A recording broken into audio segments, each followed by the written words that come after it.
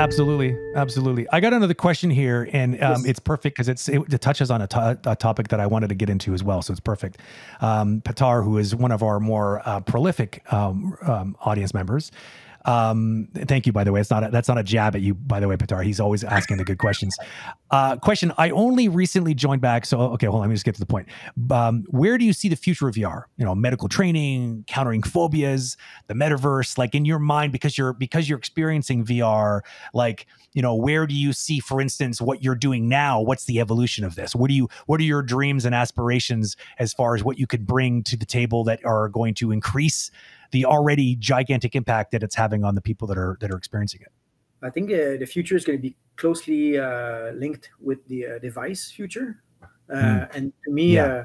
to me, right now we're at the stage that's comparable to the desktop computer, whereas everything happens much more here right now. Yeah. And Yeah. so because it's portable, because it's intertwined with our lives.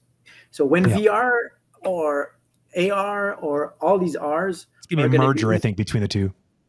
yeah, when they're going to blend in more, and I Yep. think it's going to be because of a device, Mhm.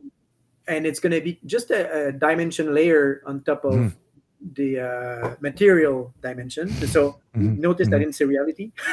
So I there's did going to be notice the that. material dimension, and there's going to be a layer or layers of digital on top of that, Yeah. Yeah. and it's going to be woven in such a seamless way. And then so in terms of content, it's going to be just like anything. But I think when we get to that point, it's going to be it's as frightening to me. It's as frightening as interesting, intriguing, and it's very close to post-humanism, even though it's not.